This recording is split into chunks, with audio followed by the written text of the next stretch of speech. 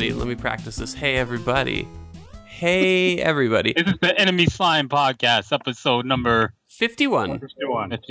51. I am your host, Jared. Just warming up my vocal cords to, really put some gusto into the show. And that helpful chap that you heard with me is Mr. J. Joseph. Hello. We're also joined today by subject matter expert Lucio Lorenzino. Ooh. And we also have video game specialist Doug Wilson. That is I. There you have it. I think this is the most stable our cast has been in a long time. We've had a good run, haven't we? Quite a good I run. won't ever be on it again. Bye.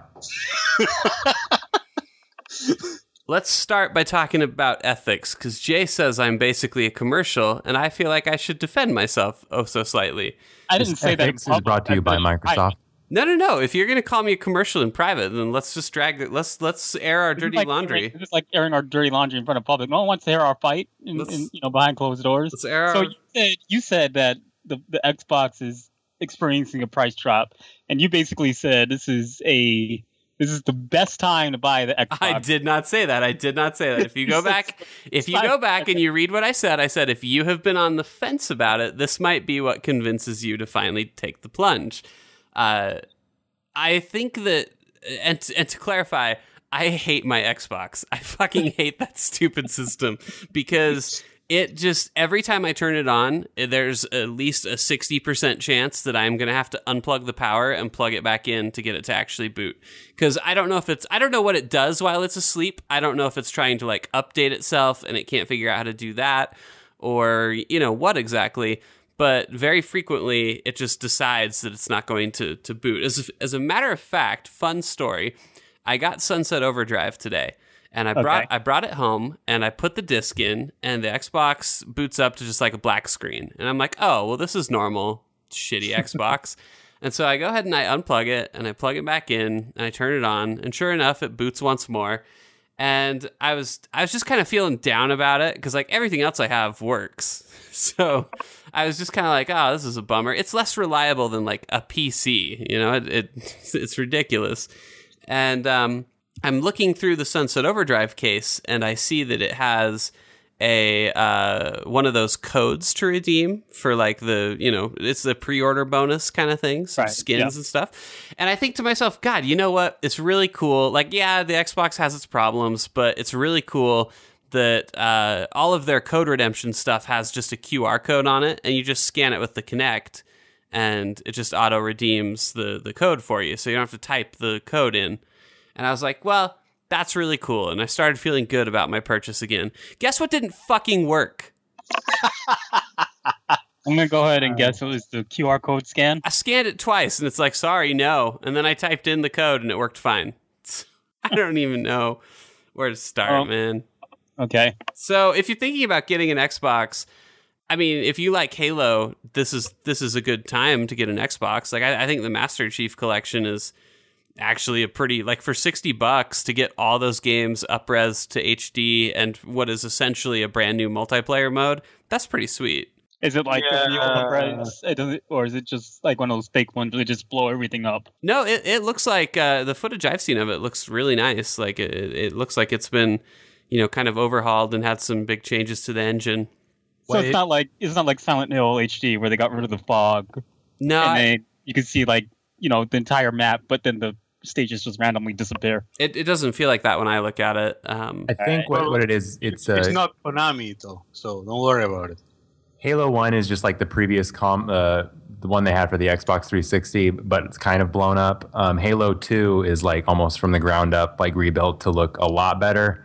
And then the Halo 3 and 4 are just, I think, kind of just blown up again and look and a little bit crisper. Yeah, it seems like the most work. I was going to say, I think the most work's been put into 2. Yeah, I don't think it's just a thing with Konami. It's like every time you hear about an HD edition, it's just they blow it up. And I did a comic about this that you guys have experienced. What happens when you take something and turn it HD when it wasn't designed like that in the first place? Yeah, Halo 2 looks really good. Okay, there's games that are good, like the Okami HD remake was really good. Oh yeah. Well, the people that made Okami weren't really doing anything. They didn't have anything else to do with their time. but go back to Okami. Aren't they largely platinum games now? Yeah. Yeah, that's what they went off. They were making the Bayonetas. How did you say that? Bayonetas. Oh, okay. All right. That's fine. I just heard it wrong. So yeah, anyway, if you think that I'm shilling for Xbox, let me come back and just say I really don't like my Xbox. I think it's that really offended you. Out of the three, it is definitely my least favorite. But I will tell you what I am shilling the fuck out of for is GOG and LucasArts, because they launched 6 LucasArts games on their platform today, many of which have a wide array of problems running on modern hardware, and I could not be happier, because I think almost every single one of those games is a game that I had as a kid that is like super, super special to me. Especially Sam and Max. Everybody here's played that, right? Nope. Not I. Not for real, Jay? What's Sam and Max? Sam and Max Hit the Road? No, is that a thing I should know? I can't even fucking. Podcast over. I don't even See know. you later, everybody. I don't even know where to start with that. Well, it's $5.99, and it's pretty much the best adventure game that LucasArts ever made. So, if you didn't play it, you really should. It would really be. It would just, everything would sit better with me if I knew that you had played it. That's not a high endorsement. So anyway, that's my story. Anything else in the news? No. Thrones. We have a lot to talk about, so let's move on. I guess Game of Thrones. Game of Thrones. It's not really like we still know like nothing about that game. Yes, I know. Which is kind of good, but it's also very surprising that they are still insisting that it's going to launch this year. I know, right? Did we talk about it? When I was writing the article, I was thought maybe we should write this, and then I was like, well, if you can trust a PR person, who are you going to trust, right? No, I believe them that they'll launch it. It just feels weird. Yeah, it does. Look, we don't know anything about it, so what does it matter? You're right, though. Should we talk? So, I mean, obviously it's Halloween. It's the week of Halloween. So did we? First of all, did we talk about Resident Evil Revelations 2 last week? I don't think we did. We did not. No. And I feel like that's more news than Game of Thrones is, because we know more about that one. It's actually out, so it's a whole different ballgame. We also have Evil Within, and of course, all through the week we're posting our favorite, kind of scary games, spooky games, creepy games. I don't know, whatever word you want. So I mean, we got a lot of ground to cover here. Tell me about Resident Evil Revelations, Jay. Well, I mean, Resident Evil Revelations was basically, I think it started out as kind of a Telltale-esque project for 3DS. Mm-hmm. And the goal was to release Resident Evil in the form of chapters. They're about an hour, 2 hours long in length each. And the gameplay is a lot closer to the original Resident Evil games, where it's more exploration and conserving ammo, conserving health, running away from enemies, that kind of thing. So the original was for 3DS, and it was re-released for more platforms. It primarily stars Jill, but she gets an extra cast of characters. You play as Chris for a little bit, all this kind of stuff. And I have it. I got it now for my 3DS because it's much cheaper for the 3DS than it is for anything else. And it's actually pretty good. It's got the controls of the new Resident Evils with the close to the gameplay style of the old one. It's a lot more linear, so there's not as much exploration as there was in the first titles, but it's still pretty good. And then Capcom recently announced via Game Informer that they were working on Revelations 2, which is going to star Claire, who's back for the first time since, I believe, Code Veronica in video game form. I don't think we've seen her in a long, long time. So Claire's back, one of Barry Burton's daughters in it, and I don't know. I'm just excited to see what they do with Claire and what they do now that they're developing for, bigger platforms, because they're not going straight to 3DS now. I think it's still going to be last gen, but I think it's going to be like available on more consoles. So, so does Revelations? I never played it. Does it push the overall Resident Evil like plot forward? I thought this was just kind of like a combat centric game, like Operation Raccoon City or something like that. No, it does push the narrative forward. It kind of shows you what happened to everyone like in between games. So at least that's what Revelations does. So Oh, okay, but it's not like a numbered entry. Like, no, it's not like a number entry. It's supposed to be kind of like a little side project by Capcom, I believe. Like I said, it's episodic, so they want people to download, pay one solid price, and then you get the episodes as they come out. Did anybody actually play Resident Evil 6? Nope. No. I wanted to play 6. I was going to wait until I figured it would probably have a gold edition like 5 did with all the DLC and stuff. And then they never did because I think they knew that it was bad and decided not to. And I 5 was bad too, so what's the excuse? 5 is... it was bad. I'd stand up for it a little bit. I don't think it's... 5 is fun, except for the horribly offensive area of the game where my ancestors happen to regress back to primeval times and become literal spear chuckers jumping out of the bush. But aside from that, I enjoyed 5. Yeah, it was racist, but it was racist. It was racist as fuck. Yeah, it was racist, and it's funny because I remember seeing like one of these complainy blogs way back in the day that was like, "Oh, it's going to be racist because this and that." I'm like, I'm just going to ignore that. Yeah, it was even worse. We made fun of it. We spent a lot of time making fun of that. I mean, it just happens to take place. And then we were like, well, maybe let's say it's very unfortunate that this is the direction they decided to go with it. But I liked 5. I liked 5. I thought it was a nice. It was the best wrap up we could get of the Wesker storyline. I'll put it that way. I remember I got it. I think I got it before you did. Or I got it before Sol did, but I remember I was telling you guys, oh yeah, it's okay, it's in the city and everything. And then he literally went into the jungle with like people with grass skirts and spears. Yeah, like it's very unfortunate. It really is. That part of the game is very unfortunate. Yeah, that's co-op's fun though. It's a fun game. Anyway, I like it. So we're actually the storyline is still going on for Resident Evil because I lost the thread like after 2. Yeah, 6 actually did something that I like the idea behind 6 where they split it into multiple, I want to say it's 3 campaigns. And so like Leon gets a campaign and he has like his stuff kind of has like a survival horror feel to it.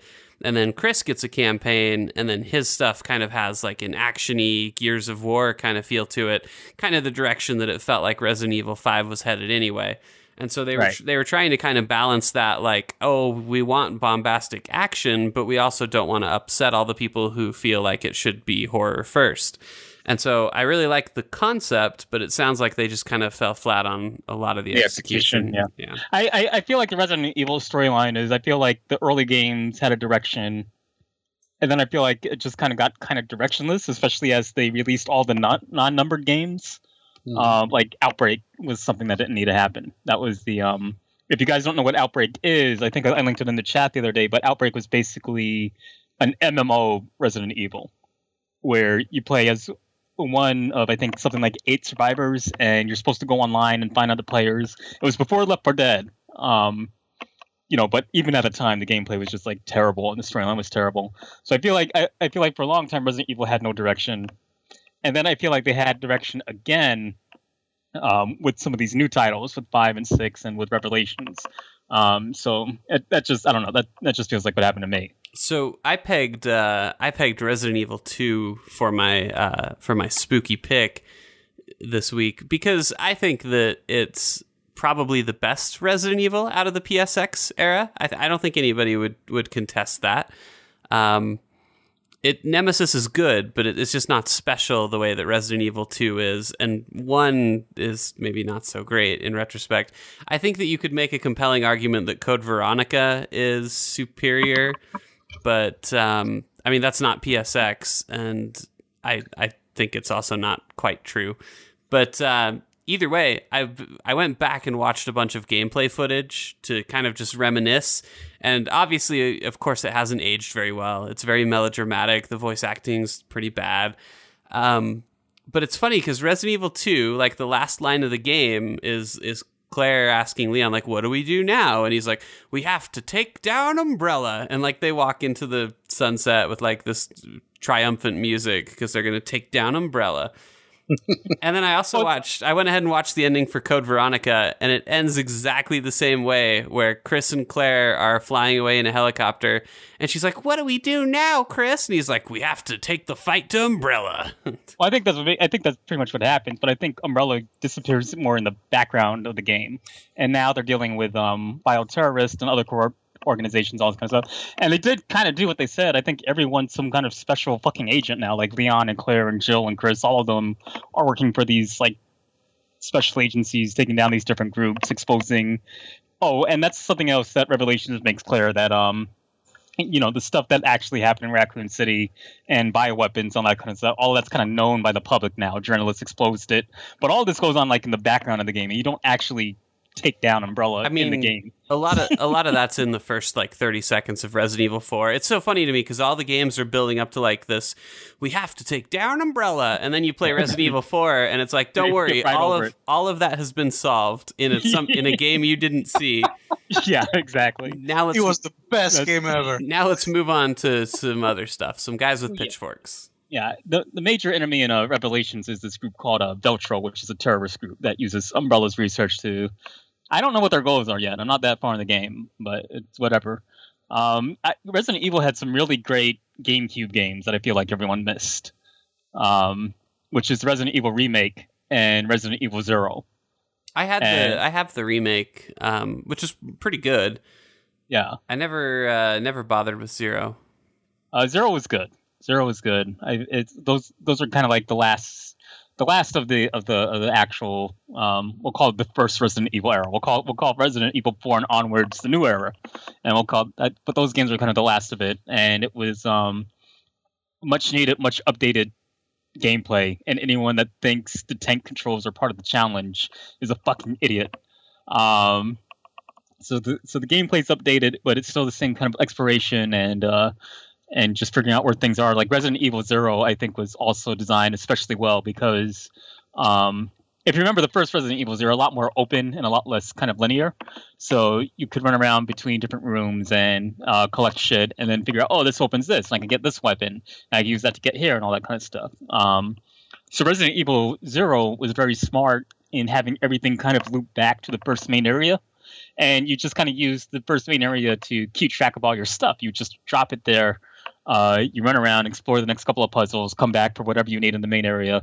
So I thought it was really good. It's the last time we saw Rebecca.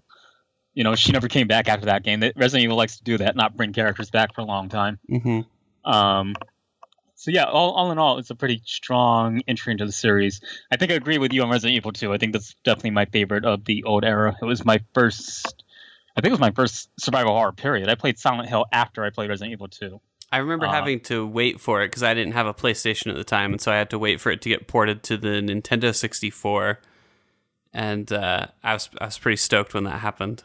And the liquor scared me so much the first time I ran into it. Oh yeah, they're all. And actually, I had forgotten about Mr. X. In Resident Evil 2, who was very similar to what later became Nemesis. Yeah. And I forgot how panicked every time I ran into him I would become. He definitely ruined a lot of my time. Yeah. But I don't know. I feel like gamers have like a love-hate relationship with Resident Evil, but I think the series, I've been more pleased with it than not. I can't say that for games I want to say are my favorite, like Metal Gear Solid, which where the majority of Solid entries are definitely more disappointing than they are good. I've always been it's always been like I've enjoyed the lore for Resident Evil games, but I've had trouble sometimes beating them. Like I don't think that Resident Evil 2, it's a good game and I like it, and it evoked a lot of scariness, but like the tank controls are just so unfun, and it's a series. Well, they're definitely outdated now. Even back then, though, I remember being kind of annoyed and frustrated by them, and other games that have them are annoying and frustrating too.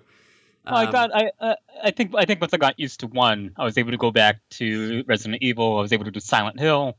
Because Silent Hill kept the tank controls straight up to the room. and so they definitely have more sequels to the tank controls. I did Nemesis. That was fine. What other games did I play with tank controls? Oh, Dino Crisis. Fear Effect. Fear Effect had it. Yeah. I'm sure there's more that I'm not. Did Parasite Eve? Parasite Eve had it. Parasite Eve definitely had it. Yeah. So I'm definitely glad the tank controls are gone, but I feel like if you were like just consistently playing those games back then, it wasn't as big a deal. I mean, it's funny because in Resident Evil, you're still kind of tankish, like the over the shoulder is still very, tight feeling. And if you want to talk about tankish, you should talk about Evil Within. Well, and I was going to say, it's sad to see how the mighty have fallen and how far, where Resident Evil 6 is something that none of the four of us even played. And then, I wouldn't call it the mighty have fallen, though, because we still played 5. All of us played 5. Doug, did you play 5? You've been very quiet. Okay, so all of us played 5. I'm playing Revelations right now, so I can't really say the mighty have fallen. It's like one turd, which you have to expect from Resident Evil. Resident Evil loves its turds. I mean, the Evil Within, though, that's the new king. He's the new champion is here. The new champion's here. It's kind of like saying Muhammad Ali's the new champion right now at his current age. So to give the listener a little bit of behind-the-scenes information, I ordered the Evil Within for Jay, and then like an idiot, I shipped it to myself. And so rather than return it and just ship it again, which I should have done because it would have cost like $2 to return it, I instead elected to just pay for private shipping to send it to Jay. And before I sent it to him, I reconfigured the packaging a little bit to make it look as though I'd given him a better quality product. Which I think you actually did. I think I did too. You gave me a CD with pictures of butts, and there are 2 butts on this on the CD. There's a really firm, really nice kind of butt. I really can't tell if it's male or female, but it's a nice butt, so it doesn't matter. It's a great butt. It's a pretty great butt. I wish I had that butt. And then the second butt isn't as good. Still good, but not as good. No, it's not still good at all. It's a bad butt.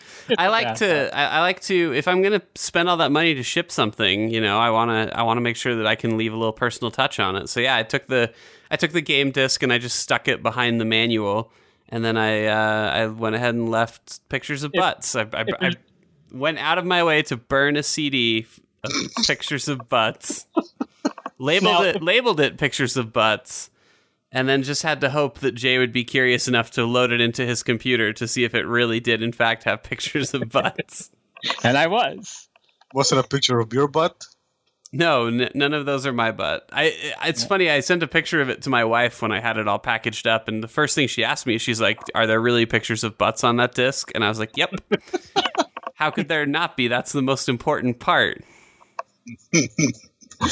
Well, if there's any credit I can give to Evil Within, is that it comes with a for real game manual.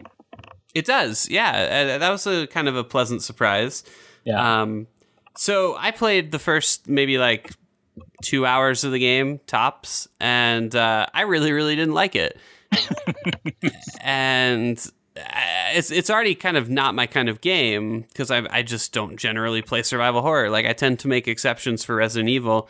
But this just probably wasn't going to ring with me. But it wasn't even so much an aesthetics thing. Like I think a lot of the monster design and that kind of stuff is good enough. It's cool. Yeah. But there's just this. Everything about playing it is miserable. For the first 2 hours. So let me set the stage for my opinion, and then Jay can maybe expand upon it. Yeah, go ahead. And go from there. So you start the game out by being greeted almost immediately by performance problems. The game runs like ass on the PlayStation 4. And like I think it's definitely the worst running game that I've played on that console. Very, very, very easily. And I made sure to purchase it on a Japanese console because I was like, well, if they were going to do it good on any console, it should be that one. And not so much. But anyway, so it runs terribly. There's a lot of frame skip and screen tearing, and It's kind of messy. And you start out outside and you're like, oh, when I get in a building, it will get better. And it doesn't. It just kind of stays bad all the time. So you start the game with this little segment where you're hanging upside down while you watch a man in the other room like chainsaw apart bodies. And he's obviously, queuing you up to arrive next. And so you have to, kind of escape this little setup that you're in by swinging back and forth. You grab a knife and you pull down this knife, and then you flee from the room and basically run from this chainsaw guy. And he manages to wound you in the leg. So you get a limp, right? It's good. It's realistic. It's horrifying. Mm-hmm. Then they make you go through this stealth segment where you have to avoid him, but you've got this gimpy leg, and so you just move so slow. But it's okay because the gimpy leg mysteriously disappears the second you escape this guy. You go down an elevator and the leg's gone. The leg's fine again. It's all healed. Oh. Not only is the leg all healed, but his pants are retailored. Yeah. His pants are good as new. He's feeling all better. It's a brand of psychological horror. So they put you even a guy at all. They put you in this stealth segment that is literally lifted almost exactly from The Last of Us. You're throwing bottles to distract him, and you're hiding behind crates and stuff. The only thing that's not the same is, you're limping all the time, and then you also don't have the super hearing that helps you in The Last of Us. So you can't see this guy. A lot of times you're just throwing a bottle and then hoping that the angle that he's at, he's not going to be able to, catch up to you. And it didn't take me a long time, but it took me long enough to get past it that I was frustrated and annoyed. And I was ready for some combat. And I finally get away from Chainsaw Man, and I'm like, well, that was interesting. And then I start the next level, and the way that the game basically sets everything up is you have a melee attack, but it pretty much does nothing. And so your ammo is so sparing that for at least the level that I did, the first one, you pretty much have to remain in stealth still. Tell me if this happened to you, Jay. When I got to the ambulance driver, and you find your gun for the first time, and it's clear they wanted me to shoot the driver. I couldn't. He would rush me, and I could not. I could shoot him and hit him, but I was never actually able to knock him down, and I would just have to run. Am I just bad at games? Okay, well, I no, I don't. I'm not going to say it's bad at games. Not this time. You're off the hook. I think Evil Within kind of does that a lot, where it confuses you as to whether you're supposed to run in the section or if you're supposed to fight in the section. And really, how I discovered it was just through trial and error. And I think that's frankly just bad game design. Because good game design, the game trains you how to play it, right? Yeah. You start out. Let's say you are starting out with The Last of Us, and let's say you are starting out with Tomb Raider, because I feel like those two are the closest to Evil Within. And those games train you to kind of keep in stealth at first, but the game kind of lets you know as it goes on, okay, you're stronger now, you can start fighting these things, and you kind of need to fight them to get through. And Evil Within does not do that. Evil Within will tell you, okay, you absolutely just stealth through this section, and then you get through a couple of stealth sections, and the next section is like, okay, now this is a combat section, so you're fighting some pretty intense combat for a couple of sections. It's like, oh, now suddenly it's stealth again. It keeps doing this back and forth. And honestly, I just stopped relying on the game to kind of let me know which is which, because you figure, okay, maybe I'm just being bad at this game. Maybe I'm just being stupid. But and there's one boss, we'll call her the Spider Lady. She's just a woman with a couple of limbs, and she'll chase you through hallways, and if she catches you, it's an instant death. So I go through this a long hallway. Every other door is locked. I get to this room, and I see her kind of erupt from her body, and there's ammo and everything all around the room. So I figure, okay, clearly I have to fight this thing. And after 2 times playing it and dying twice, I'm like, okay, maybe I'm not supposed to fight her. So I run back down the hallway. One of the rooms mysteriously unlocks. So I continue running away, and that's how I was supposed to handle that section. So I get to the next section. It's a graveyard. Again, it's similar to the Spider Lady boss. It's another set of very long corridors. I see this giant come just out of nowhere. He grabs like a giant column and he crushes and kills, one of the haunted in one hit. And I'm like, okay, clearly, this is another long corridor. I'm supposed to run from this guy. I can't deal with him. I start running, and my partner starts complaining at me. He's like, I can't fight this thing on my own. I'm like, oh, okay, I have to fight now. Well, sure, I'll do that. So there's like that sounds like somebody you should be fighting. Exactly. It sounds like something you should be fighting, right? It's inconsistencies, right? It's very inconsistent, and I think it's so it's always hard to tell when I'm supposed to use stealth and when I'm supposed to be fighting. And the closest I've gotten to it is just when the game starts giving me a lot of ammo. Then I figure, oh, okay, this is a combat section coming up. And when the game kind of holds back on giving me anything, I'm like, oh, well, I'm supposed to stealth through here. But it's just I feel like forcing you to kind of switch like that just isn't fun. It's like, if you're going to let me be a tank, don't let me be a fucking tank. And if you're not going to let me do anything, then, let's just really have that thing. And I think it takes away from the tension and the fear and just all of that kind of stuff. So let me ask a question. I obviously didn't really enjoy the first 2 hours or so. You're obviously a lot further than that. Maybe the combat kind of fixes things a little bit, but I think from hearing you talk about it, you're probably slanting towards maybe a less than positive score for The Evil Within. My question would be, is there something that the game could do at this point that would change that would like make you be like, oh yeah, never mind, it's actually really good? It could start being a good game. And I guess that's what I'm wondering is, specifics. Are we far enough along that it's just lost all of its goodwill? I think I'm pretty much halfway through the game. Yeah, so there's here's probably here's what I feel like happened. I feel like Shinji Mikami went to Capcom and he was like, hey guys, I had a blast making Resident Evil 4. I want to make Resident Evil 4 again. And Capcom was like, no, we're not going to let you make Resident Evil 4 again. We want to make a new game. So Shinji Mikami said, okay, well, I'm going to take my ball and go home. And I'm going to found my own game studio and make my own Resident Evil 4. So he creates the studio, and there's absolutely no studio oversight. So Shinji Mikami's like, no one can tell me there's no such thing as a medieval village in the United States of America. So I'm going to go ahead and put that in the game. And I'm going to put a bunch of other shit in the game that doesn't make any sense. And no one can tell me otherwise. What to do with the gameplay and with the environments.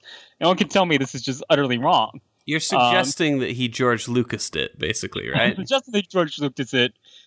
We could say he Kojima'd it in terms of Metal Gear Solid 4. So that's what he did. He went ahead and he made Resident Evil 4 again with absolutely no studio oversight and with a bunch of confusing gameplay. I'm curious, did you play Shadows of the Damned? I did play Shadows of the Damned. Because he already kind of did make Resident Evil 4 again, except... That's like the only game he makes. He just keeps making Resident Evil 4. It was a great game. I can't blame him too much. I love Resident Evil 4. It's probably one of the best games that I've ever played. But but you already played it. Yeah, I already played it. I would rather not play it 2 more times. At least not with a new title. If I knew I was buying Resident Evil 4 again, then that would be fine. But I didn't. No, I was buying Resident Evil 4 again, and it's literally the same exact thing. Like I read ahead a little bit in the storyline, and even without doing that, I could pick it up a little bit. It's got a Silent Hill type premise. We'll say it's like Silent Hill with technology. And don't take that to mean it's good. The characters are very technology. the characters are very, very shallow in this game. And they're just not fun. And I know what he's talking about because I watched the ending. It does not get better. It doesn't get better. So the main villain, this is all kind of in the main villain's head, and it's hinted that this whole world is constructed as a combination of the main villain and the memories of the other characters trapped inside this big machine. All in comas. So, yeah. So I think we're kind of delving into spoiler territory here. Yeah, we're gonna have to mark this one with spoilers if you give a shit. So the world is mainly influenced by the main villain's mind. And I'm not saying the main villain is pretty much Wesker, but he's pretty much Wesker from Resident Evil. So the main villain's a researcher. He's a scientist, and he's the most overpowering force in the world. He can shape it however he wants. And it's strongly implied that the world he's created is tied to his memories. Only every diary entry you kind of find in the game hints that this guy has been in and out of hospitals his entire life, and then he basically lived in the laboratory. So you got to figure, best case scenario, this guy probably saw a McDonald's while driving on his way to work. So I need to ask the question, like legitimately, where are these environments such as the medieval village coming from, right? That they're constructed from the memories of these people. Mm-hmm. And it makes no sense to the storyline because there's no way anyone's experienced a medieval village. There's no way anyone's experienced a medieval castle. This shit definitely isn't being experienced by Americans, which all these people are supposed to be trapped in the machine. But something else that really irked me. Can a man not take a vacation, man? There's this opening scene where the city that you're in like starts to kind of fold in on itself, like Inception style, and it's very horrifying. Or at least it would be if there was anyone in the city other than you. But it's basically just this empty city that's like destroying itself, and you're the only people in it driving a car. It's which is a scene. You want to talk about ripping shit straight from games, because I think the opening, which is very much like Tomb Raider, and I think the gameplay, which is very much like Last of Us, might just be unfortunate timing. But that scene where he's driving through the city, that's just straight out of Alone in the Dark 5. Which I'm sure no one's played, but that scene is straight out of that game. One of all the games that you want to riff off of, it's definitely not that one. Probably not high on the list. Yeah. So I don't know. It just makes no sense for the storyline. But when you remember Shinji Mikami just wants to make Resident Evil 4 again, it makes a lot more sense that you're running around through medieval villages. So it's definitely.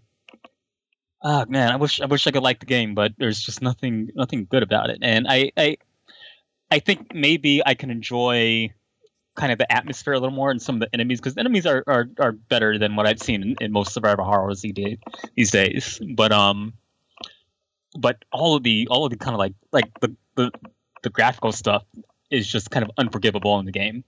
And it goes beyond just the frame rate, and it goes beyond the visual tearing and the jagged edges and all this kind of stuff. Some is just flat out lazy. You can revive your partner whenever you have a partner, and the revive animation, there's no revive animation. You just kind of stand there and your partner magically gets better. There are invisible enemies, which you don't get a whole lot in the way of cues. Apparently there's like sound cues you get, but it's just the enemy is there and then the enemy isn't there. And that just feels like, I don't feel like coding anything special or animating anything special for the enemy. It's just going to be there and then it's just going to not be there. And so it's just all very lazy. It's all very kind of like, it's going to take multiple patches to get this game to run right. Like the day one patch that they released, I think brings it up to 20 frames per second at best.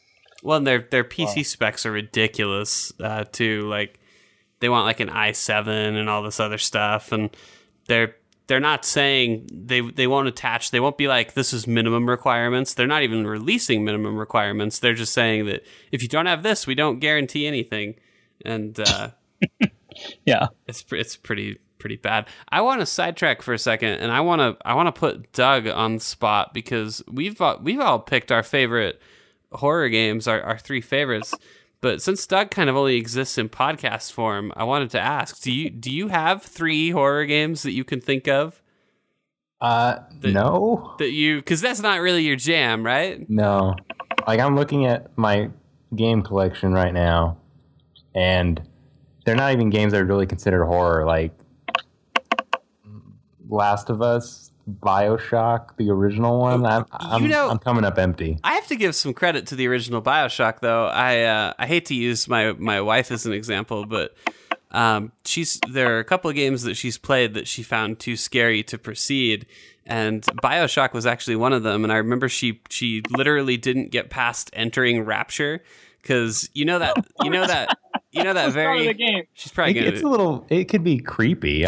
She's probably gonna get mad at me for sharing this, but you know how basically you get in the bathysphere and you go down and it opens up and you know that somebody's out in that room there. Yeah. She wouldn't get out of the sphere. She's like, no, it's not happening. And the other one that I remember her playing a lot of was Fallout. She played a pretty good amount of Fallout 3, but she got to a part where she had to go through like a collapsed subway tunnel, and the ghouls were Those ghouls can sneak up on you, and then it's like, oh Jesus, they were too spooky. But what's funny is I had her play Dead Space, and it didn't like phase her at all. Like, well, that's weird. It was no problem. Yeah. But man, those ghouls. they get It's a psychological thing, you know. Yeah, I wouldn't. I do want to. I do want to make sure we don't have to talk about all of our picks, but I do want to make sure, because I've been sitting on it for like 3 weeks, that we talk about The Vanishing of Ethan Carter. Do you guys know anything about this game? Not at all. I know that Steam recommends it to me a lot. It's on Unreal 4, so it's beautiful, but it's also a very stern reminder that you probably need to upgrade your computer. Like, it's probably time for that. I've got a GTX 560, I want to say, and it's just not. It's made it very clear that it's time for that to go and give way to something else. But it is I would compare it most similarly to probably Gone Home. It's kind of Gone Home, except there are like grisly murders to see. Oh, so exactly like Gone Home. Go home, but something happens. Yeah. So basically the game puts you, it's a first-person puzzle game, and your name is Paul Prospero. You're a paranormal investigator, and you get a letter from this kid named Ethan Carter, who basically says that he lives in this town that's in like the Pacific Northwest, and it's just this very small town. He just kind of lives there with his family, and his family, they've awakened some kind of evil, and it's made his family go crazy and turn against him, and he fears for his safety and wants Paul Prospero to come up and help. And by the time you get there, he's disappeared, and it's not really a spoiler to say this, most of his family has passed on. And so as you kind of traverse the levels here, not levels really. And so the first thing that's kind of interesting is you get dropped into the world, and for the most part, you can go pretty much anywhere you want right off the bat. And that can be a little tricky because there are puzzles to solve, but I walked right past the first one, for example. Right. And I didn't realize it, and I just kept wandering off, and I basically got to like the fourth puzzle that I should have done, and that was actually the first one that I wound up solving. So you don't necessarily have to do them in any order. You just kind of have to do them before you finish the game. But the highlight of the game here is what are basically murder investigations. So you'll come across a crime scene where there's a body, and they're all kind of grisly, and the people are usually killed in like excessively violent ways. There's a lot of like ritualistic overtones to it, where there's been like drawings and blood and things like that too. But so you'll come across this body, and what you do is you basically survey the scene, and you try to restore the crime scene to the way it was before the murder happened. So, for example, again, I'll try to just stick to the first one, not to really spoil much, but the first person who you find dead has been bludgeoned with a rock, for example. And so you find that rock, and you find the place where it originally came from, and you put it back there, and then you kind of find all these other components to the murder, and once you've located all of the different like set pieces involved in the murder, you enter into this mode where basically you see the murder gets separated into like 5 scenes, and you basically have to put the 5 scenes in the proper chronological order to witness it actually happening. And then once you have them in the right order, it shows you like how the whole thing went from beginning to end, and then gives you a little bonus scene which will have a hint as to where Ethan has gone to. That's kind of close to Danganronpa, actually. So, like the first murder, to give you an example, the guy. So, like the first scene that you put into the order is the murderer picks up a rock and walks over to the other guy, and he hits him once, and the guy falls on these train tracks, and then the murderer actually drives this rail car over the guy and cuts off both of his legs. And then the guy crawls away for a little bit before the murderer comes down and beats him to death. And And so you put all that in order and you get to watch it all play out. And then, like I said, after each one that you solve, there's kind of this little extra scene where you'll see what kind of happened to Ethan in relation to that. And it's really, really interesting. It's definitely, that's my favorite part of the game. There are other puzzles to solve and other things to see, but they're not nearly as interactive. That's probably as interactive as that game gets. Everything else that you're going to encounter is just like, find 5 things. And the game's not explicitly telling you that, but that's just what a lot of them boil down to. But I like to imagine it as kind of what I had hoped Murdered Soul Suspect would be like. Yeah, I was going to say, it sounds like a good version of Murdered. Yeah, so if that was a good game, I think it would be like that. It's very Gone Homey, where you never encounter another person, at least not another living. I don't want to spoil stuff, so I shouldn't say too much, but this town is empty for the most part. Like you're not really going to run into anybody or anything like that. And so you're piecing this story together via clues, and that's where I make that Gone Home comparison. Is nobody's really, actually there, like putting on a show for you. You've arrived very much after the fact, and the only reason that you even get to see any of the action is just because you have these kind of psychic abilities that let you recreate the crime scenes. But very, very cool game, really unique concept. And what really surprised me is it was developed by a group of people called the Astronauts, who was actually a game studio you guys might have heard of called People Can Fly. Oh, yeah. And you may remember their hit game Bulletstorm. Yes. This is completely, like, not even within the same realm. Like, it's tonally and the type of game, it's completely you don't hear different. dick tits? Nobody talks about dicks or anything like that. It does have the other comparison a lot of people make is Myst. The game feels a lot like Myst, just from the first person nature and the kind of the open world aspect of it, where like you can go anywhere and solve these puzzles in pretty much any order that you want to, and just make sure you solve them all before you get to the end. But very cool. If you're looking for a kind of unique experience, I think it's priced at $20. I think $15 might be a little bit more of a sweet spot for me if I was giving recommendations. There's at least one puzzle that I found really irritating, and there's also I think the last murder they kind of just ran out of ideas, and it's pretty uninteresting. But everything else is great. So. He just went up to him and punched him in the face. It's also coming to PlayStation 4, so if your computer can't run it, you are going to have some options a little later on. The computer can definitely not run it. Actually, I don't think I showed you what the Civilization Beyond Earth demo looks like in my computer. I mean, it might work. Like Unreal, to its credit, I'm unwilling to turn my settings down, so I bet if you dropped everything down to the lowest, you might be surprised how much you're able to get out of it. But I just couldn't be bothered to do that. So I basically ran it with like the occasional frame skips and just called it good that way. The game is slow paced and not actiony enough that it ever was a problem. And I would rather look at pretty game than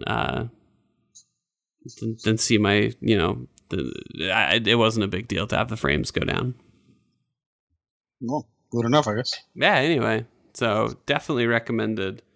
Do you guys want to talk about Shantae? We talked about it a little bit before, but I wasn't recording. Yeah, sure. I mean, so everyone is acting as though I should know what this is, and I did not know what it is. I looked it up. The original came out on the Game Boy Color, but it came out a year after the Game Boy Advance had come out. Yeah, it's kind of weird. So I can see where things went wrong pretty early on. Doug, back me up here, because both these guys know it. Did you know what Shantae was? I might have seen it at the store once, but I don't really know anything about it. Okay, so sell me on Shantae, Jay. I mean, it's essentially a 2D platformer, but it keeps a lot of action adventure elements, Metroidvania elements, we'll say. I mean, there's nothing really to sell you on. It's just a cute, fun game if you like that kind of gameplay. It's not a bad investment. I think so. The one I played was Shantae and the Pirate's Curse, and the game is a continuing narrative, but there's only really 4 games, and the narrative is so simple that it doesn't matter that much.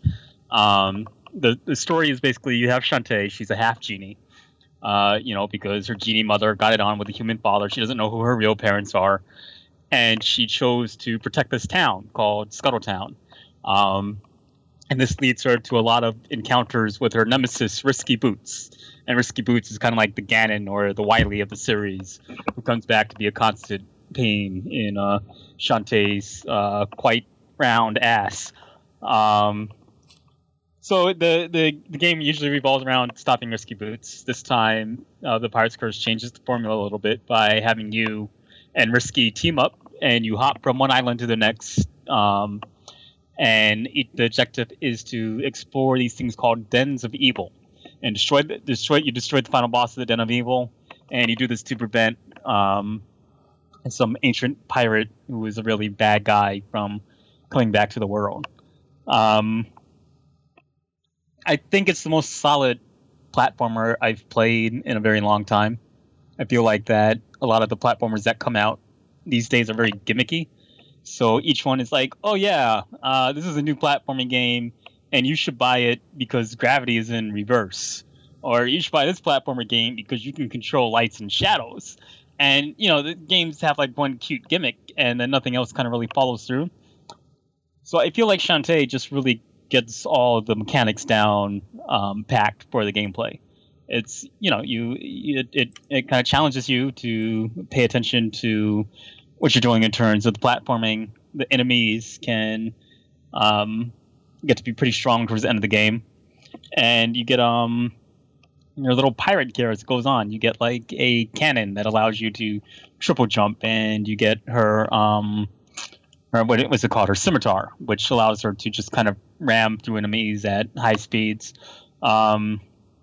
It's got all that all around. It feels kind of like Zelda, but it's a lot closer. It's just basically a 2D platformer.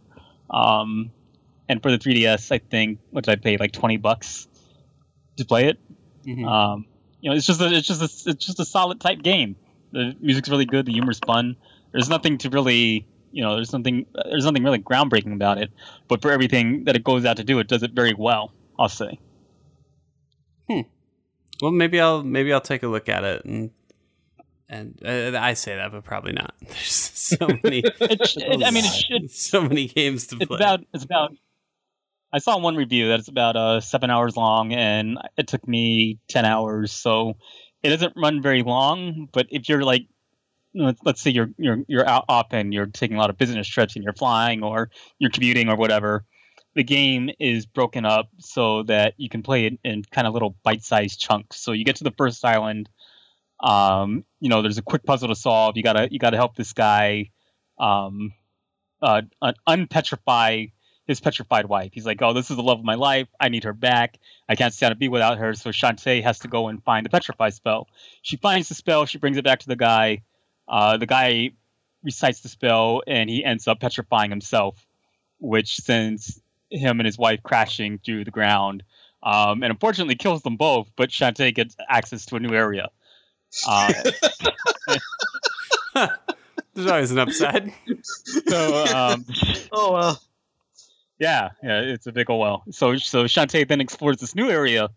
There's another little puzzle to solve there, and when she solves that puzzle, then she gets access to the Den of Evil. And there's a lot of, there's save points. The save points are nicely paced throughout the game.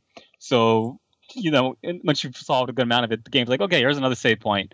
So it's great. It's a great title if you're traveling a lot, or if you're commuting a lot. But if you intend to just sit down and just play it, then it's not going to take you very long. By the way, I don't know why it made me think of this, but I have to comment. I've been playing Persona. I think I was thinking of how I would make time on my handheld lifestyle, and Persona is making it hard to kind of put anything else in there. You guys are like the experts, so I want to ask. I just got to the point where I can finally like choose what to do with my day. What do I do? You get a guide, because if you don't follow it precisely, you're not going to get the true ending of the game. I don't know if you guys played Golden, but it does this thing where you can tap a button in the corner and it will show you a list of what other players did. I didn't know it had that feature. Yeah, I know Golden's good. I think if they're going to do a port of a game, it's a really good port. And so, like, that's cool, but all the people that I'm looking at, it says they spent the day with Marie, and I don't know how to spend the day with her. Well, that's because she's the new kind of She's in the Velvet Room or whatever. She's the brand new character that everyone. That's basically what I bet you the people that own Golden and play Persona 4 are like, well, she's the only character I haven't seen, so I'm going to go ahead and do that. Yeah. So, but honestly, just spend time with whoever you want to spend time with. Can I take people to the Bone Zone? Yes, you can. Oh, I can. Yes, but you have to work for it. And is it worth it? Am I going to get like a good reward for doing that? Yeah, it's very worth it. Getting to them to the Bone Zone will get you both very powerful personas. Can I take multiple people to the Bone Zone? You can, but it's risky. Or if I pick one, am I just stuck with that? No, you're not stuck with one. You can choose to friend zone anyone you want. Because it seems like my options are either like Loudmouth Chie or Quiet Kimono Girl, whose name I can't remember. Yeah, you could go. What about the bear? More. Can you take Little Bear? You sorta. The guy is gay. Do the bear, Jared. He's bi. Well, so that was going to be my other question: is what about like Yosuke or whatever? Can I? Yosuke? Will he come to the Bone Zone with me? No, he won't. I'm sorry. Yeah, he's very adamant about not. But listen, you get two more. Do you remember when you started the game? You saw a sexy girl in a bikini. Mm-hmm. She's 15. Oh, first of all, great. So there's that. But second of all, she joins you later on, so you can take her to the Bone Zone. And then the last member of your party is this guy Naoto. But spoiler alert, he's not actually a guy. He's a girl. So you can go ahead and romance her too. But romancing Naoto is kind of a big move for. But we'll see. No, but spend time with your uncle and spend time with your cousin. Can you take your uncle to the Bone Zone? Your uncle kind of wants to just throw you in jail for the rest of your life. Jared will find out why. Maybe you can take your cousin to the Bone Zone. I don't know. I already got in trouble once for wielding weapons in a mall. Yeah, there you go. See, so, you didn't know that was against the law, so that's kind of unfair to you. Well, it was problematic. So, okay, so you've been to the mall. So you've done Yosuke's boss. You've done Yosuke's shadow. I've done Yosuke and Chie's. Oh, and you've done Chie's, okay. Yeah, so I have both of them. It feels like Yukiko is probably important, but I've never even, I don't even see her. She's next. I mean, the game will guide you to, you'll know when a character is coming up. You'll just know. Yeah. There's a part of the game. So, how long is the game? Is it like 40 hours? It's like, you wish. Yes. If I fuck up like super hard, because I know I can fuck up, right, and get the bad ending or whatever. Yep. Yeah. Does that reset all of my progress, and I have to go start over again? Because I don't think I could bear that. This game is so slow. That's why I told you to get a guide. I played Persona 3 all the way through, and I was a really big fan of Persona 3. But Jesus Christ, there was such a time sink in that game, and just mixing and getting all the best personas and all this kind of shit. It just took 70 hours of my life away. So I started playing Persona 4 on the PlayStation 3. And I get up to the point where I basically have all my party members. And then I realized, I was following a guide. I realized there was an event that was supposed to happen with my cousin and my uncle that didn't happen. And I was so off rails. I'm like, okay, it's only kind of because it's a year long, right? So I was only halfway through the year, and I'm like, okay, I already fucked up, and I'm not going to be able to finish those relationships in time. So it made me stop playing. And Lucio honestly got me back into it because Lucio started watching the anime and he kept talking about it and all this kind of stuff. So I got Golden, and I started playing from there. But I honestly, Persona 4, especially coming up with Persona 3, it's so close to the same gameplay that, after a while, you're like, I don't know if I can do much more of this. So if you want to be guaranteed the true ending of the game, I would definitely just follow a guide part. I don't even know. If you don't care that much, then just go ahead and play it, and you're just going to feel unfulfilled with the rest of your life. I'll always remember. I finished Persona 3 and I did a guide because it's just, I don't know if 4 is the same way, but there's no room for an error in 3. I didn't use a guide for 3, but it's definitely more important in 4, and I'll tell you why. It's because in 3, the social links, which is what they call your relationships in the game, the social links in 3 don't particularly have a strong effect on the end of the game. You might miss a couple of cutscenes, but that's Right. it. But in 4, the social links with your cousin and with your uncle are super important to getting the true ending. And if that is not on target, then you just fucked it up. I think there's a certain cutoff point where you can start to fuck up the ending, regardless of how well you did with them.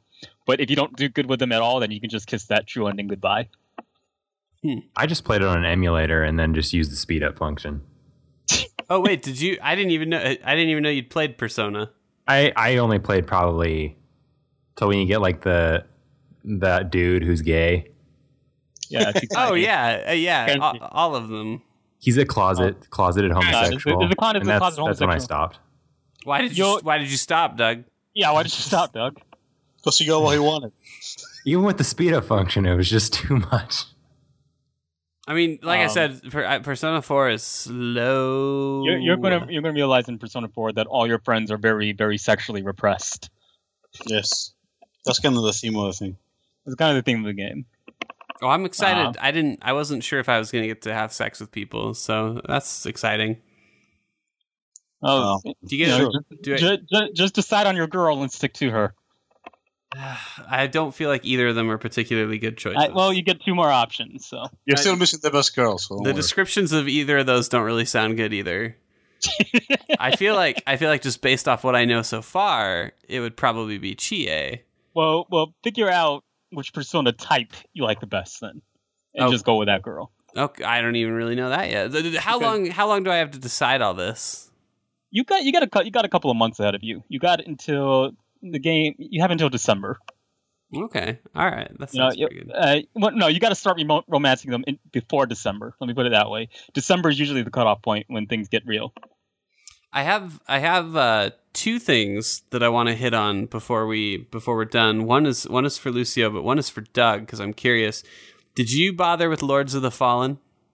No, not yet. Do you think you will? I don't know if I want to buy it at full price. Yeah, it sounds like the way the reviews are is that like I don't want an easier Dark Souls. maybe not worth it quite. Yeah. I mean, if it's Redbox it, I might just Redbox it and try it out. But how that is what it's called, right? Lords of the Fallen. yeah, That's a shitty name. it's kind of generic. It's like Shadows of the Fallen. I thought that's what it was for a little bit, but it's not. All right, I was just curious if you were going to bother with that because it came out and it looks like it's doing pretty good. But I mean, why not just wait for Bloodborne? Yeah. Just be patient and get that. And then the other thing I wanted to talk about was Lucio has the Legend of Korra, which I'm really out of touch with the kids and the avatars or whatever. How many Skylanders did you catch in Legend of Korra? None. Trap Team. Legend of Korra Trap Team. What is a Korra? Is that a person? It's a person, yeah. So Is it a babe? yeah, she's pretty hot. She's a baberina? And in a sporty kind of way, So let's pretend that I've never even seen an Avatar thing. Are we pretending, or is this actually the case? What is a wind bender? So the way the Avatar world works is people can control the 4 classic elements, so air, water, earth, and fire. And heart. Oh, like the band. Yes, like earth, wind, and fire, and also earth and air. So and Heart. You keep forgetting Heart. Who's the best band member? who's the best band? I don't even know who the Earth, Wind, and Fire band members are. Okay, so let's go back here. So who's the bald kid? I don't think you have any right to talk about this game. Then. Is the bald kid Avatar? So the bald kid isn't even in this thing. This is a sequel for. But tell him what the Avatar is. So basically, the Avatar is a reincarnating person who can control all 4 elements. So Korra is the bald kid. So Korra is the bald kid, yes. Wait, and then she's also Korra. They're different people with the same soul. That's pretty much. Okay. So like imagine the Dalai Lama. And kids follow this? Actually cool powers. Yeah. Oh, kids love this. Kids are like, yeah, this makes sense. Yeah, are you kidding? This is like the simplest thing in the entire podcast. Talk about Persona 4 and we talk about Evil Within. Persona 4 is pretty simple. There's only 2 people to bang. Oh no. It gets much more complex, my friend. This seems like it's going to be a pretty easy experience. Okay. Come back if you beat the game. So anyway, she's basically the Dalai Lama. She can control all 4 elements, and she's supposed to be like a spiritual guide. Just like the Dalai Lama. Right. The series kind of revolves around her trying to come to terms with, shit being harder than she expected and things like that. Usual kind of plot. The game has really nothing that makes the cartoon special.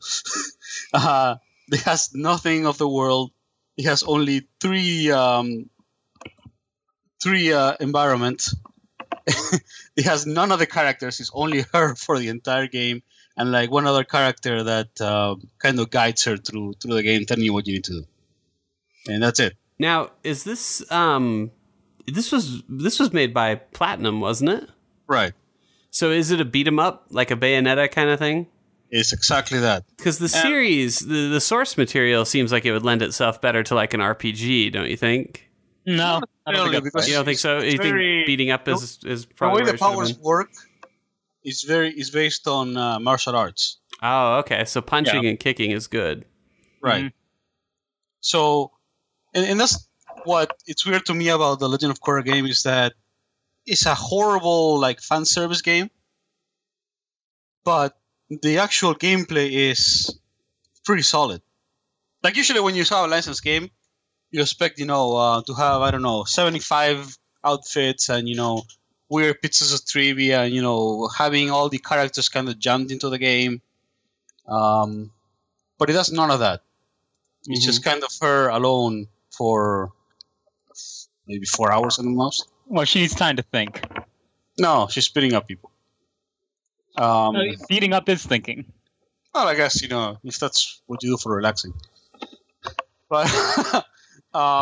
so there's like none of none of what you expect. There's 3 altered outfits, and one of them is actually just like the same outfit but with a lighter palette. It's not even a different color; it's just lighter shade. Mm-hmm. There's no other characters. The gameplay is pretty solid, but the game is so short and there's nothing to unlock. It's kind of like why would you even bother? If you had a choice between Shantae and Korra, you're just saying go with Shantae. Yeah, pretty much. I mean, I don't know who I can recommend this to, because if you're a Korra fan and you want to play a game where you can see all the people and enjoy the world and have a meaningful experience that ties into the series, then this is not the game for you. And if you're looking for a beat 'em up, then Platinum itself has better beat 'em ups. What if I enjoyed the Avatar movie by M. Night Shyamalan? Oh, then you're going to think the Legend of Korra game is a masterpiece. So that'll probably be okay? Yes. So that's the audience. Is Legend of Korra its own cartoon? Yes. Oh, okay. But it's like a spin-off, right? Like she was in Avatar. It's a sequel. It's a sequel. Oh, so she never met Bald Kid. She has. Bald Kid. She is Bald Kid, but she never met him. She's also met him. She's met him. Oh, Bald Kid died. Spoiler alert.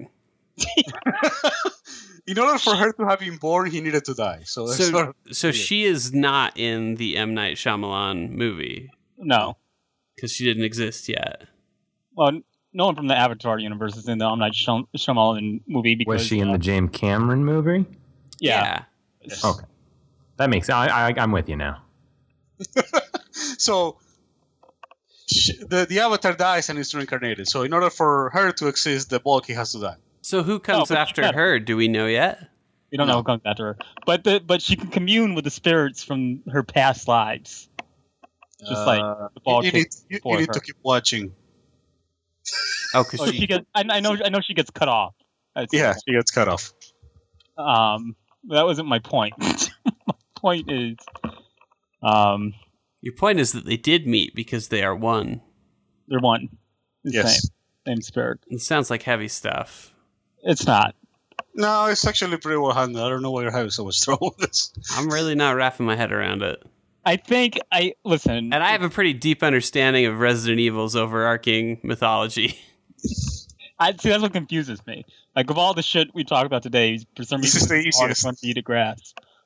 Yeah, I mean, Wesker, he's just got, like, superpowers and stuff. But because of a disease. But he died, but he didn't He got die. superpowers from a disease. Yeah, he injected... And this makes more sense to you than a spirit that reincarnates. I don't remember if it was the T virus or, like, maybe the G virus, but it was one of those. God, I want to spoil the ending of Persona 4 so bad for you. I'm gonna try. Maybe what we should do is every week from now on until I'm done with the game, I'll give you guys like a play-by-play on what's going down in Persona and do my best to like explain to you what I think is happening. Let's do that. Yeah, let's do it. And you just try to restrain yourselves and not tell me how wrong. Sure. Sounds good. Okay, I like the sound of that. Sounds like it would be fun. Is there anything else that you guys wanted to make sure we hit on? I want to talk about our Steam page a little bit, but... we didn't really talk about the spooky picks at all. We didn't, but we're also running at like an hour and 13 minutes. Is there? Let me ask, is there something in your guys' spooky picks that you feel like I kind of talked about two of mine. What's your highlight on your picks, Jay? Probably Darkwood. Really? Yeah. I thought it looked like... I know some of the Sea sounds more interesting, but Darkwood is more accessible right off the bat. Okay. Some of the Sea takes a lot of like figuring out their menus and getting used to it, and you have to like reading to do it, which I do, but it takes a lot of getting used to. I think Darkwood is a lot more immediately accessible and is easily more describable. And it's got the same narrative feel of a game like Silent Hill, and the gameplay of all these new kind of exploration and survival games like Rust, your beloved Rust, and Project Zomboid. Mm-hmm. So the goal is during the day you can generally hunt around for materials, but you can also advance the storyline by talking to different characters, exploring different places. And then when night starts to set in, you got to get your ass back to your house because you got to get a drink of water from your well so that you don't decay. And then you got to lock those doors because there are monsters coming for you. So it's Minecraft. What's that? So it's Minecraft. No, it's not Minecraft. because this one set out with a very real intent for its narrative, and didn't decide it was just going to put a bunch of spooky monsters in later on. So yeah, that's kind of it. And I think for being an isometric game, that's why I shied away so long. I played other horror isometric games, and it's always just go and shoot a lot of shit and shoot a lot of zombies and run around. And I think for being isometric, it's very, very atmospheric and does a really good job of what it sets out to do. So, what was your third pick? Sunless Sea. No, your third. You mentioned Sunless Sea and Darkwood. What's the middle one? Five Nights at Freddy's. Oh, that's right. All right, and we've already talked plenty about that. Yeah, talked about a bunch. Lucio, tell me about your picks. So I think, considering what we talked about this podcast, the most relevant one is The Suffering. Which is actually the one that I understand the least. So, of course it is. So is everything happening in his brain? You don't actually never find out.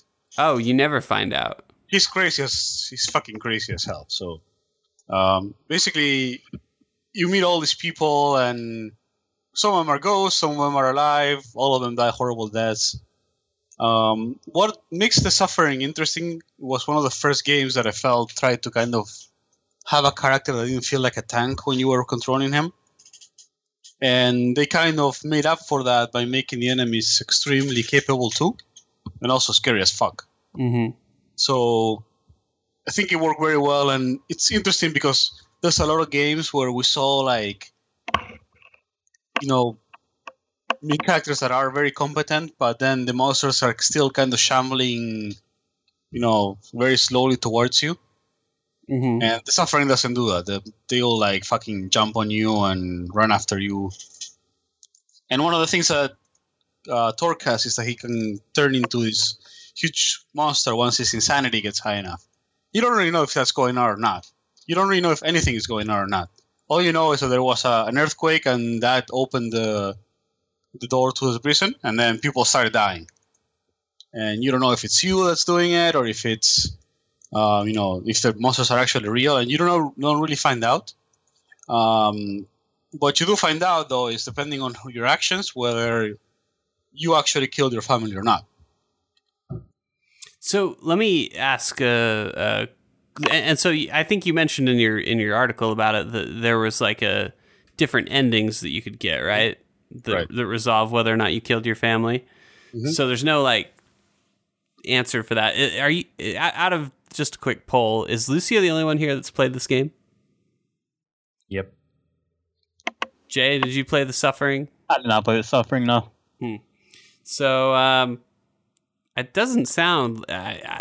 so what is it like? Are you shooting people, or...? Yeah, there's guns, there's melee weapons. Okay, so you're just kind of doing everything. Because you know what the gameplay looks like? I looked at a video online, and what it kind of reminded me of a little bit... Obviously, it's more creature-centric, but and I came very close to adding this game to my spooky picks because I think it's a really effective horror manhunt. Yes, it is similar to that. It looked like it made me reminisce a little bit of Manhunt. It's not as personal as the Manhunt executions, but yes, right, it's very similar. Right. All right, cool. I guess the other one that's, I guess Fatal Frame is a pretty well-known franchise in horror. It's funny, I haven't played any of your picks, I don't think. I've played Fatal Frame, but never the second one. Yeah, I played Fatal Frame 1 too, but I like the second one is that it felt more... It felt scarier, really. The second one has twins!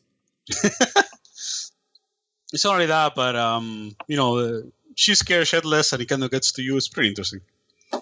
Actually, the other one that came... I shouldn't say all this because I'm just ruining whatever my list could be next year. The other game that I came really close to listing was Clock Tower. Mm-hmm. Specifically the Super Nintendo version. I don't know if you guys ever... I didn't even know it was the Super Nintendo version. The series started on the Super Nintendo, and you can only get it on an emulator as a translation because it was only in Japan. Oh, okay. But there's fan translation ROMs out there now, and God, that game's good. Like it's so fucking scary. Well, and then if you played the Clock Tower series, and or if you played Haunting Ground, I think you're going to be even more disappointed with Evil Within because it sets itself up like that. Yeah, that's true. And then it doesn't follow through. Doesn't deliver that. To go back to Evil Within, the other thing that drove me nuts in the intro, and this is such a stupid thing to complain about, but there's this scene where this chainsaw man is chasing you, and he catches up to you, right? And he hits you with his chainsaw, and it knocks you to the ground, and you're injured. And then he pushes a button that drops a cage or like a wall in between him and you. And then it turns on this elaborate like murder device with a bunch of like spinning blades that are supposed to chop you up. And then you're supposed to run away from these spinning blades, and you of course find a trap door at the end of the room that you drop down into. So, it looks like you're stuck, but you're not, you're fine. But like why did he do that? To terrify you. If he wanted to chop you up into little pieces, why didn't he just kill you and then turn on the murder machine? He wanted to spook you first. It was like, exactly. I don't know. It's just, it's an incredible like James Bond moment You know, where the villain would rather risk you escaping just to watch you die slowly and agonizingly instead of just getting the job done. Did he at least monologue? It totally messes with the horror element to me. Yeah, I mean, that character doesn't talk, but if he did, I'm sure that he would have delivered a long dialogue or some kind of snappy quip about, like, you know, don't get ground up into meat. That's not very happy. It's not a very snappy quip, but... Speaking of old games, my other game is I Have No Mouth and I Must Scream. Which I only put because GOG recently announced that they had it on their catalog. I mean, the game... Otherwise, it was hard to find. The game's published on Steam. It is? Oh, it is. I don't know if it's, like, been redone, though. You can buy lots of games on Steam that don't actually... Like, I bought Fallout 2 on Steam, and it barely runs. So yeah, that's why I rather look at GOG for that kind of thing. Yeah, so it'd be nice if GOG took care of that. GOG has it. Oh, well, there you go. So that's why I put it, because I saw it and I was, I can't. Creepy as fuck. I can't wait until GOG betrays you all. It's funny because we both picked adventure games, which I actually think makes for pretty good horror. And Clock Tower, the original, is an adventure game too, of kind of a point-and-click variety. But I put Maniac Mansion on mine as well, which isn't an overtly scary game, but definitely like maintains those Halloween overtones. And I'm assuming everyone here's probably played it, right? Yeah. Okay. Doug? Which one are we talking about? Maniac Mansion. I haven't never gotten very far in it, though. I'm not good at it. It's a tough game, but it's got a lot of like kind of jump scary moments where the family will catch you in the house, you know? So the entire time that you're playing the game, you kind of have this feeling of like, I'm sneaking around and stuff. And so when you get busted and they catch you, it does provide kind of a nice little, not necessarily a jump scare, but, you know, you're a little startled. Didn't they put you in that damn room and I can never get out of it? God damn it. Yeah, it's a little tricky. It's another game where I think to maximize it, you really need a guide. But anyway... I think those are all of our picks. Michael has promised to deliver some from the zoo on Thursday, so hopefully, all right. Hopefully he'll follow through and we'll get some of that. And then I wanted to make sure that we talked a little bit about our Steam curator page because we started one. We went ahead and bought into the evil. So if you have Steam, you can go to the curators, you can look up Enemy Slime. I think right now what we're trying to do is any game that we score a 5 or like a 4 with high praise, I think we're generally trying to copy those over. There are games that have earned 4s on our site that you could still tell from the tone of the review that like it's a light 4, and so I've tried to exclude those. I've tried to exclude, just mostly include the stuff that we're really enthusiastic about. But I don't know. Maybe we'll add just anything that has a 4 period. Nah, I think I like our system. You know what I mean, right? Like there's like there's a 4, and then there's like a 4. It's like, oh well, this is a 4 because there's this one little problem, and like me with Transistor.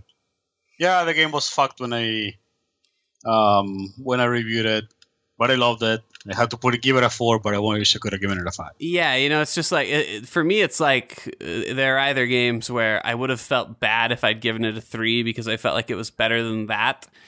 But at the same time, it wasn't a favorite. And then there's like what you're describing where, man, this is great, but there's this one thing that I just can't get over. I know that for me, technical issues are always an automatic deduction of a point. So even within... going to get a technical deduction, which is going to knock it down to a 2. But Saints Row 4 got 1 as well, and that was but other than the technical issues, I really enjoyed the game. So yeah, maybe that's one I'll have to add to our recommendation list actually, because I don't think I included that. But anyway, go follow us. Go read our selections. You can, of course, check out our website. It's enemyslime.com. If you're not already, you should go follow us on Twitter, Facebook, subscribe to us on iTunes, all that good stuff. We're at The Enemy Slime on those services. If you want to write into us and have us read your email on the podcast, you can reach us at contact@enemyslime.com. And I think that's it for our spooky. And if you want pictures of butts, just email us and Jared will send you a CD-ROM of butts. Yeah, I'll burn them to a disc. I did that at work, by the way. Good. So there you go. Hooray. So I was being paid to do it. There you go. All right. Well, I think with that we are most certainly out.